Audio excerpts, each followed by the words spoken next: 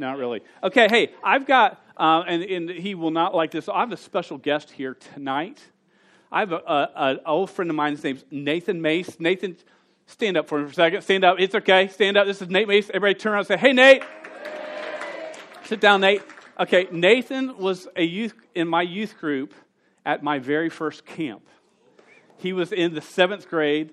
The very first year we ever did lip syncs, he was in, I think, Hakuna Matata as Simba. It means no worries. And he was incredible. He nailed it. It was like, I had tears streaming down my face when I saw him do it. He was a little bit smaller than he is now. He was about 2 foot nothing at the time. But so it's really cool. He's in town, and you can make it to adulthood. There's proof. Even being in my youth group, you can make it to adulthood. He's slightly an adult now, right? So everybody say, welcome, Nate. Welcome, Nate. Very good, very good, you weirdos. Okay, anybody have any look at God moments from this week? I'm not going to ask you to stand up and share. I just want to know, did you have any where something good occurred and you went, look at God. That's what I want you to do. Give God the praise and gratitude He deserves. Anyone here ever have a crazy dream? Yeah. Who here dreams like weird stuff, right? Okay, hands down. Dreams are funny. Dreams can be really good, where you wake up and you're like, oh, let me just go back to sleep. Let me go back to sleep and get back to my dream. Let me find. And sometimes, I don't know about you, but you can get back to sleep and you jump back into your dream, right?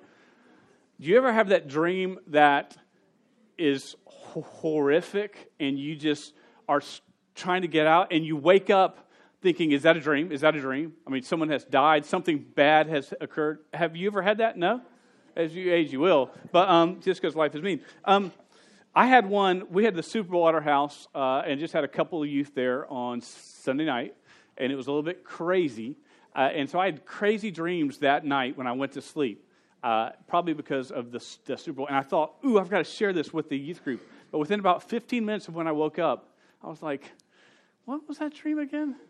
Right? You ever had that? The dream just doesn't quite stick. You go, I know it was really good. And now I had a feeling of what it was. I have no clue what it was.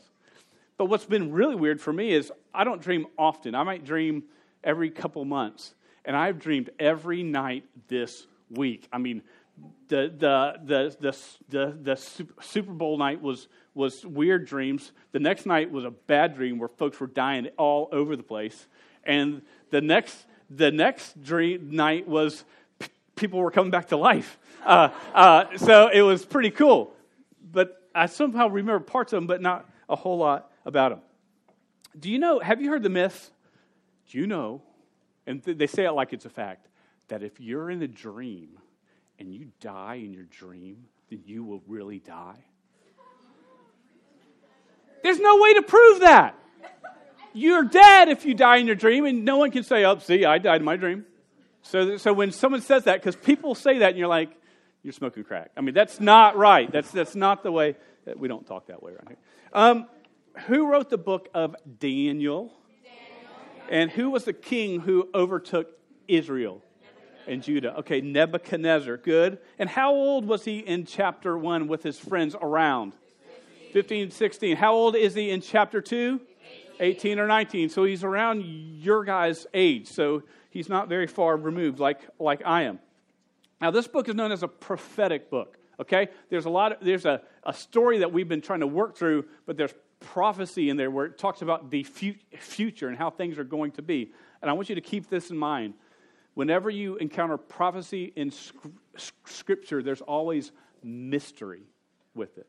If someone says, I can clearly tell you exactly everything that's going to occur here, be wary of them.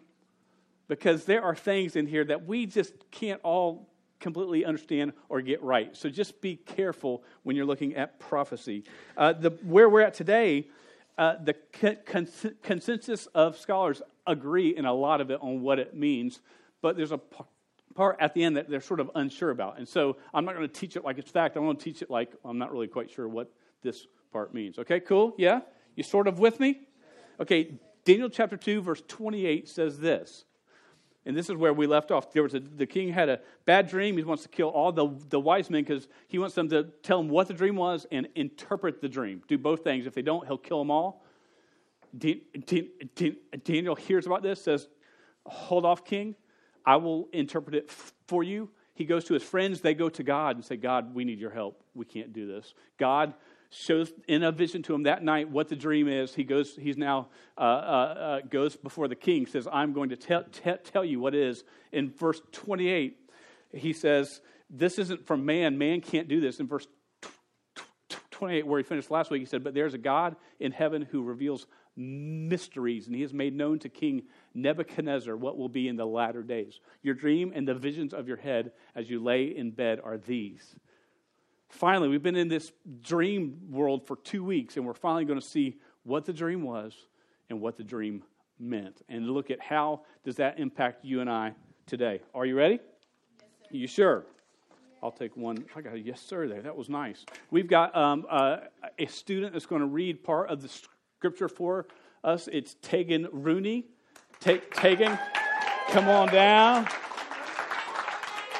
Do we need a microphone? I think you might. Dalton, you got us power? Yes, he does.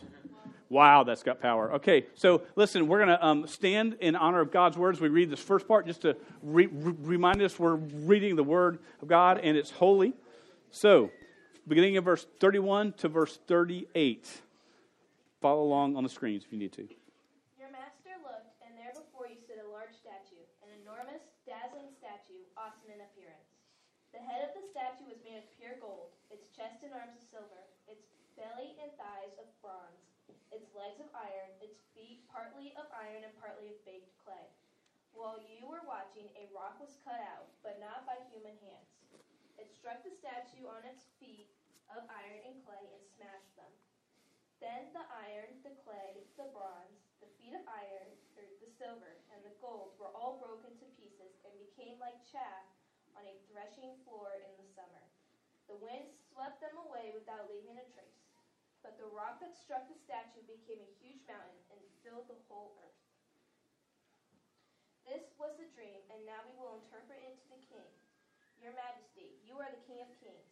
The God of heaven has given you dominion and power and might and glory. In your hands he has placed all mankind and the beasts of the field and the birds of the sky. Wherever they live, he has made you ruler over them all. You are the head of gold. All right, let's pray together. Dear God, just show us where you want us to go with this tonight. God, we ask for you to move in this place. God, we need you here, and we thank you for the gift of your Son. For it's in Jesus' name we pray. Amen. All right, have a seat. All right, where are we going to go with this crazy dream? Now, I want you to just watch this 1 minute video. Someone has CGI'd sort of what the dream would have looked like, at least the statue itself. And there might be some music with it that's sort of Middle Eastern weird. I don't know what it is. Big statue. It said that he was frightened when he saw it. It was bright, shining. You see right there, the head was gold.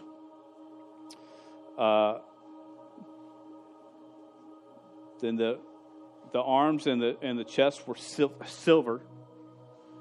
And then you go down to the waistline, and the thighs were bronze. They got my abs in this right there. I had to hold that pose forever too.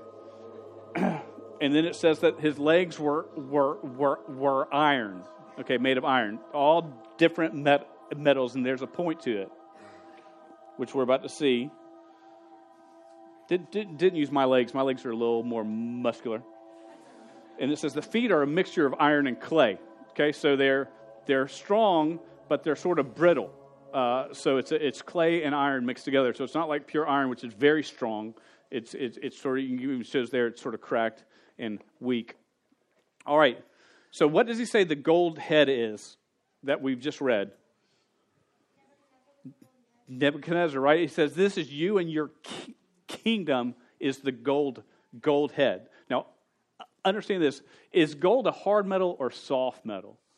So, okay, we know it's a very soft metal. And so even when you look at this, the types of metal that were used indicates the kingdom it's talking about.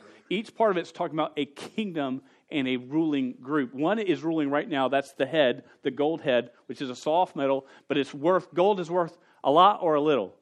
A lot. I mean, that gold head would be like money, money, money, right? And so there's a picture that I think of, okay, so that's it. Is there a picture of Babylon, like some gardens and some this is a depiction of what Babylon looked like. I think I've got it, okay? Extravagant, very, very rich. This is where Daniel and his friends came and lived, okay? So it's very rich, well-off, looked extravagant, okay? But this empire only ruled from about 608 BC to 530 BC. And then it was conquered by what the text says in verse, look at verse 39. Do I have that on the screen? No? Of course I don't. Sorry, I've got to turn here in my Bible because I'm not prepared. Someone read verse 39 for me.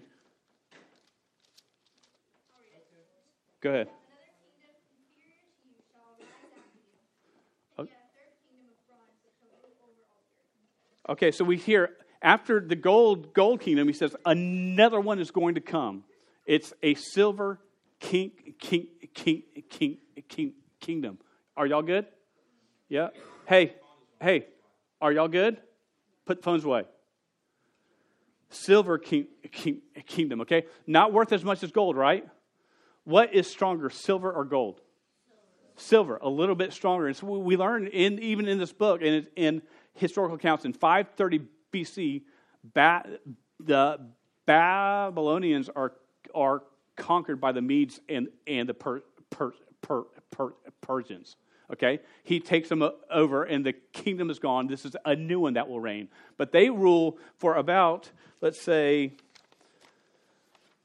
200 years, and they're conquered. Now, this stuff is being written. This dream is done 200 years, 300 years before it actually occurred. He says the kingdom that reigns next, they're not going to reign for long. And then the bronze, which is the waist, is the Greek Empire. Have you ever heard of Alexander the Great? Right? He's got a quote that says this. At age 33, he's quoted as saying, "Are there not any more worlds for me to conquer?" So each of these were the world empire at the time. They were the greatest ruling part of the world at the time.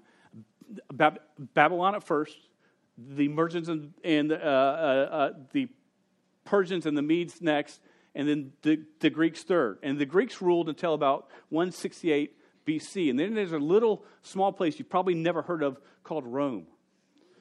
And the Romans. And the Romans were known for iron because they were not always rich and full of wealth in the way they lived, but they would come in and they would wipe everything out. And if you look at these maps, I've got like maps, and you're going to have to jump a couple of them. Do the first map. This is the map of the empire of Babylon. Then you see the map of the Medes and the Persians, a little bit bigger. Then you can see the map of Greece, and it's bigger. We're pulled out from the last screen. And then you can see the map of Rome. Rome is a lot bigger than the first one, right? I mean, the first one was just sort of this area right here. And Rome, that is how big their empire got. And now this is where everybody agrees that those kingdoms are referring to those four ruling groups of the world. Where it gets dicey is, okay, it says that the feet are made of clay and iron. So the Roman Empire in 476 AD was sort of split up into kingdoms. It was still Rome, but it was sort of split up. And so they think it may refer to that, or it's some countries in Europe. Some say, I'm not for it. It's the European Union. Oh, that's who they're talking about, who are the 10 toes that are made of iron and clay, that are brittle. They look strong, but they're not strong, made of weak kings and strong kings. We don't really know where that lies at this point. But this is what it says in verse 44. This is the most important part. Hang with me here. It says this, "And in the days of those kings, the God of heaven will set up a kingdom that shall never be destroyed, nor shall the kingdom be left to another people. It shall break in pieces all these kingdoms and bring them to an end, and it shall stand forever. Just as you saw that a stone was cut from a mountain by no human hand, that was broke in pieces, the iron, the bronze, the clay, the silver, and the gold. A great God has made known to the king what shall be after this. The dream is certain, and its interpretation is sure. So this is what he says. We see that big statue. Put one of those up of the whole. And it says that a rock that is carved not of human hands is cast at the feet. It busts the feet, and the statue disintegrates. It falls in on itself, and it becomes like chaff. It comes like dust and dirt in the wind that will just blow away, and it'll be gone forever. So it says, of all these great, were those big kingdoms in our world? Yes. Those were huge. Rome was huge, right? What the power that it had was huge. And it says, nothing compares to what the kingdom of God is. So the question is, what's the stone? Okay, so what does all this stuff mean? You know that in the Old Testament, hang with me a little bit more, and we're going to jump through these hoops. Jewish people were made right before God. How? How, if you were Jewish, how were you in right relationship with God? By sacrifices. Sacrifices of humans? Of what? Animals, okay. Believing that the Savior would come. Okay, and putting their faith in a Savior to come to. What else did they do? They had to keep in righteousness. They had to live a righteous life along with sacrifices because they couldn't live it completely, right? But they had to be righteous in obedience to God. They had to seek after God. There were these things that they had to do. And all of a sudden, God does a game changer in the whole deal. And that's what the stone is talking about. That all of a sudden, in the middle of the Roman Empire, things changed. The kingdom of God began. How did the kingdom of God begin? Have you ever played a game with someone when they changed the rules? Did it drive you nuts? Right? I won't say who. I've got some relatives of mine that we used to play Mexican dominoes. And this is the way I believe. When you have a game, you set up rules at the start, and if it's your house, you sort of more make the rules, and that's okay. But all of a sudden, we were playing this game, and they started changing the rules. Right? And I was like, ah! And there was World War XII, and we've never played the Mexican dominoes again, and everything's been great. Right? So game changers can be bad, but game changers can also be good. And what you had to do with sacrifice and obedience to be in right relationship with God, God does a change with this rock. In verse 34, it says this, a rock cut out not from human hands, which means what? It's from God. Okay, a rock from God will hit the statue and totally obliterate it where it is no more. And then it says that rock will grow and become a mountain that envelops the whole earth. Okay, and this is sort of the kingdom of God. And you're thinking, are you sure the king just didn't have like chili cheese fries for dinner the night before? Because this is just crazy. This is what the stone is. For God so loved the world that he gave his only begotten Son, that whosoever believes in him shall not perish, but shall have everlasting life. Jesus comes into the scene at 2 BC or 3 BC. He's born and he dies on a cross around 30 AD. He comes in the scene, and this changes everything. The game that of obedience and righteousness by living to the law and animal sacrifices to me right. And you're only going to do this if you're Jewish or if you're grafted into the Jewish people. Jesus changes everything. He says, you can't make it. You can't do it on your own. Animal sacrifices really aren't enough. They're a substitute. But is a dog's life worth a human's life?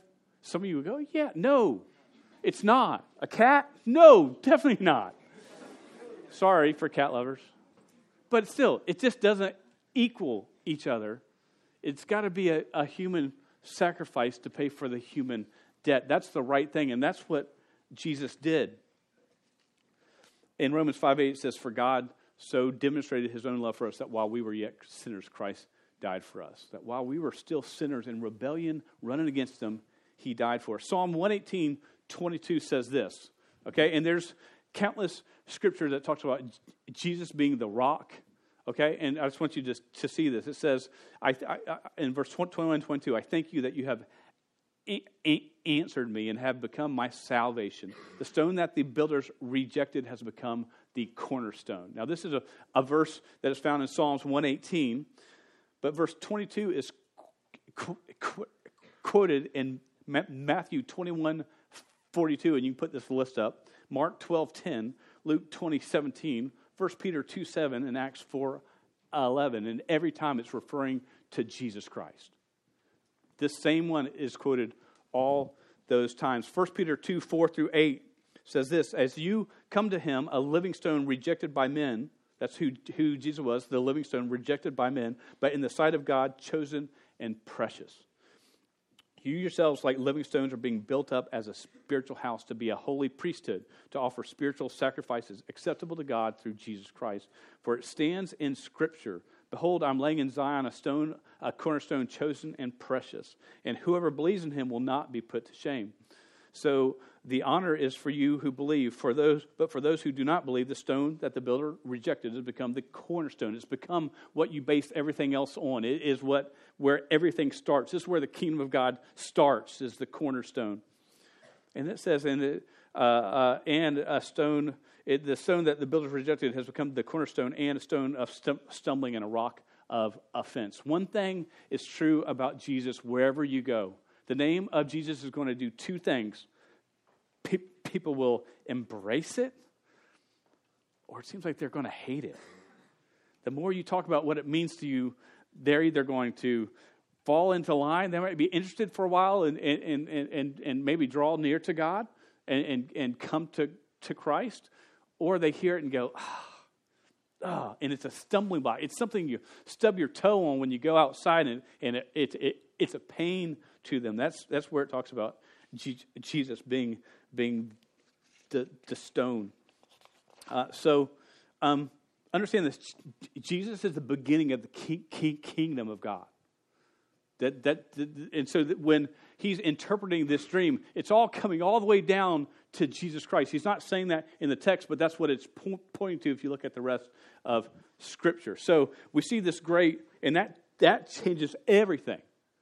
And that should change things for us. If you have a relationship with Jesus Christ, it should change the way that we live, the way that we think, the way that we act, the way that we talk, the way that we think, the way that we help.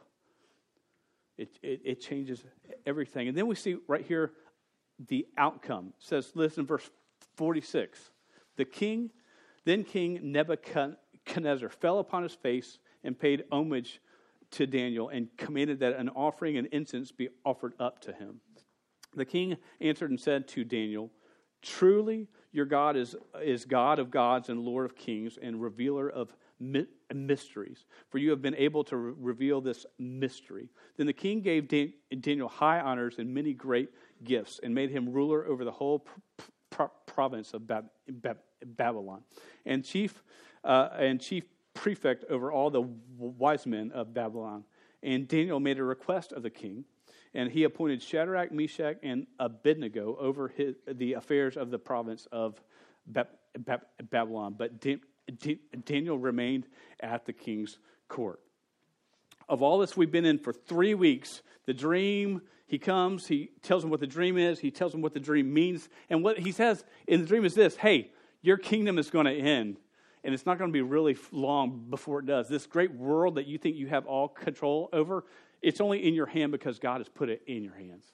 And it's going to be gone from your hands soon. And someone else will get it, and they will lose it too. And someone else will get it, and they will lose it too. But the kingdom of God is going to come, and that will never be lost. So that's what he tells this king. And this king does nothing but respect what he says. He doesn't go, well, I'm going to strike you dead because I don't like what you said. The king's response is pretty neat, because in the midst of an evil king, and Nebuchadnezzar wasn't a great king. He was what I would much call an evil pagan king, a lost king. God is glorified. He says in verse 47, truly your God is God of gods and Lord of lords and the revealer of mysteries. Truly, your God is it. Do we think of God that way? Do we give God that much respect? We say we do, but do we live like we do? You know, the most amazing thing about the passage isn't that Daniel interprets the dream or tells the king what the dream is. It's the fact that God would take the time and effort to reveal himself to an evil, undeserving king. That's what's amazing to me about the passage. And such a picture of the gospel that while we were yet sinners, Christ died for us, that he, even when we're in our sin, he pursues us. We don't get cleaned up and come to Christ. We are nasty. And he shows his love to us, and we respond to that in turn. That's what he does. Another great outcome of the story isn't all the wise men in the city being saved, but it's creation worshiping its creator. And even in that small way, the king gives God credit that he deserves. Surely your God is the God of all gods, over all kings. You know, the world tells us and tells you and tells me, and we all buy into it, it's temporary. Hey, life is temporary. Live it up, right? Gotta spit that phrase out. You all say, you know, how long ago was YOLO like it, right? One of the dumbest phrases ever. No offense. You're like, but I've got a tattoo, you know. You only live once. Here now. Do what you want to do. It's all about you. Because once you're gone, you're gone. It's over. And this world will tell you always, and we buy into it, it's temporary. Hey, just go to that party. Do this or that with him or her. Watch this or that. Live for yourself. Money, man. Just get the biggest cars and the best house that you can find. That will give you joy. And because once you die, you're gone. It's over. And the Word of God tells us you're not temporary. You're eternal. The kingdom of God is eternal. You're not running out of time, but choices we make right now has eternal consequences for your life. There's a couple groups here tonight I want to ask as I wrap things up, and that's this: Do you know him? Do you have a right relationship with Jesus Christ? With God through Jesus Christ. Now, remember John 14:6. Jesus said, "I'm the way, truth, and the life. No man comes to the Father but by me." He says, I'm not a way. He says, I am the way. The world goes, he's good, but there's more ways to get to God. There's not. There's only one perfect sacrifice, and it's Jesus Christ and him alone. Are you a part of God's family? Do you understand that your sin separates you from God? And do you understand that God made a way for you to be in right relationship with him if you put your faith and trust in Jesus Christ, that he died as a sacrifice for your sins and for mine on the cross? Have you ever put your faith in him? The Word of God in Romans 10:13 says, for all who call on the name of the Lord will be saved, right? For all who call. Name of the Lord. Yep, call. Now, there might be some of you as well that you go, well, I've got faith in Jesus Christ. Question, are you following him? Are you actively obeying him, whatever he's calling you to do? Now, we fall short. If we ask everybody who's a believer in Christ, do I follow him fully? No. I don't know anybody that gets it all right all the time. But are you striving to follow him, to seek him, to honor him with your life? For some, what needs to change is relationships, whether it's friendships or dating relationships, or you feel you have no worth unless you've got a boyfriend or a girlfriend in your life. And God is going, I have made you, I put worth in you, for you are fearfully and wonderfully made with a plan and a purpose. Relationships, sometimes it's friendships that pull us away, or sometimes it can pull us towards God. And those are the friendships we should go to. The Word of God says, he who walks with the wise becomes wise, but a companion of fools suffers harm. Man, I want to be wise. I want to walk with the wise. I want to put friends around me that are seeking God. That's one thing can y'all put the books down? There's one thing I love about having Nate here tonight. Nate is a friend of mine. He was a youth of mine way back, but 15 years ago or 10 years ago, that relationship changed, and he's become a friend who we have like beliefs in Christ and walk together, and we have had talks through the years that are deep and meaningful. And because I hang with him, I feel like I become wiser, and I hope maybe I help him out a little bit sometimes. And, that's important. Relationships are important. Your attitude, your attitude is so important. With mom, with dad, so important. Reflect Christ. Are we obeying him? There's even some in here that you put your faith in Christ, but you've not been baptized before. The Word of God says once you put your faith in Christ, one of the next steps of obedience to him is to be baptized. But I will tell you, baptism doesn't save you.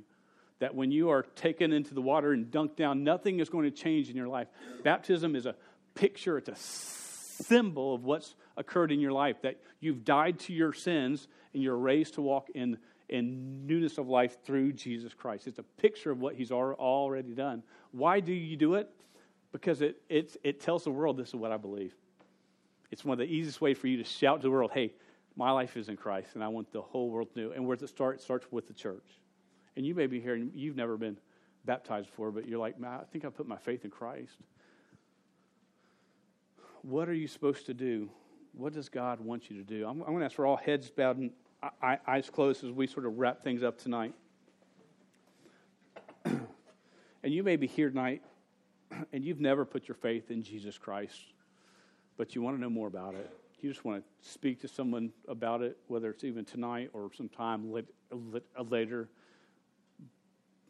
But you feel like that you are still in your sins, if you've never been forgiven for your sins and don't have a relationship with Jesus Christ, you want to place your faith in him. If that's you, man, I just want you to just look up with me real quick. I won't make you come up here or come out tonight. I just want you to look up at me, meet eyes with me real quick and down. Okay? Anybody else? Anybody else? Make sure I don't miss you. Okay, if you look up at me, you keep your heads bowed. But man, I'm gonna want to talk to you and my wife or I, and just talk a little bit more about it. That's great. If you're here tonight and there's an area of your life that God is speaking to you about obedience, that you are called to be obedient to him in, that you just want some prayer for. And even after the service, Michelle will be around here. I'll be up here in the front just to talk or to pray with specific. But if that's you, if there's an area you need to be faithful in that God is calling you to be, because this kingdom of God is eternal. It's not temporary. It's eternal. It's going to last forever when everything else fades away. If that's you, look up at me real quick. Just meet eyes with me. Okay? I got you. I see you. Okay? Anybody else? Okay. Gotcha. Raise your hand if I missed you. Okay, dear God, I thank you so much for your faithfulness, that you love us. God, I thank you that even through crazy dreams that you can speak to us. And God, I just ask that just tonight as students are wrestling or thinking about what it means to follow you and obey you, that you will just give courage for them to move and help them to be steadfast, Lord, just to be resolved to follow you no matter what it means or takes. In Jesus' name I pray. Amen. One last thing I want to share. The passage we talked about, can I tell y'all this? Kingdoms will fall away. They all will fall away, but God's will not. Okay? We put our faith in a lot of things, and we put our faith in the government a lot of times. And if you look at the news at any time at this point, and you're like, go Trump or go Biden, go whatever, can I tell you, they will fall away. God's kingdom will not. Do not put your faith in men. Put your faith in God. Get worked up about things that honor God. Don't get worked up about things that honor men. Does that make sense? Yeah. So don't miss that.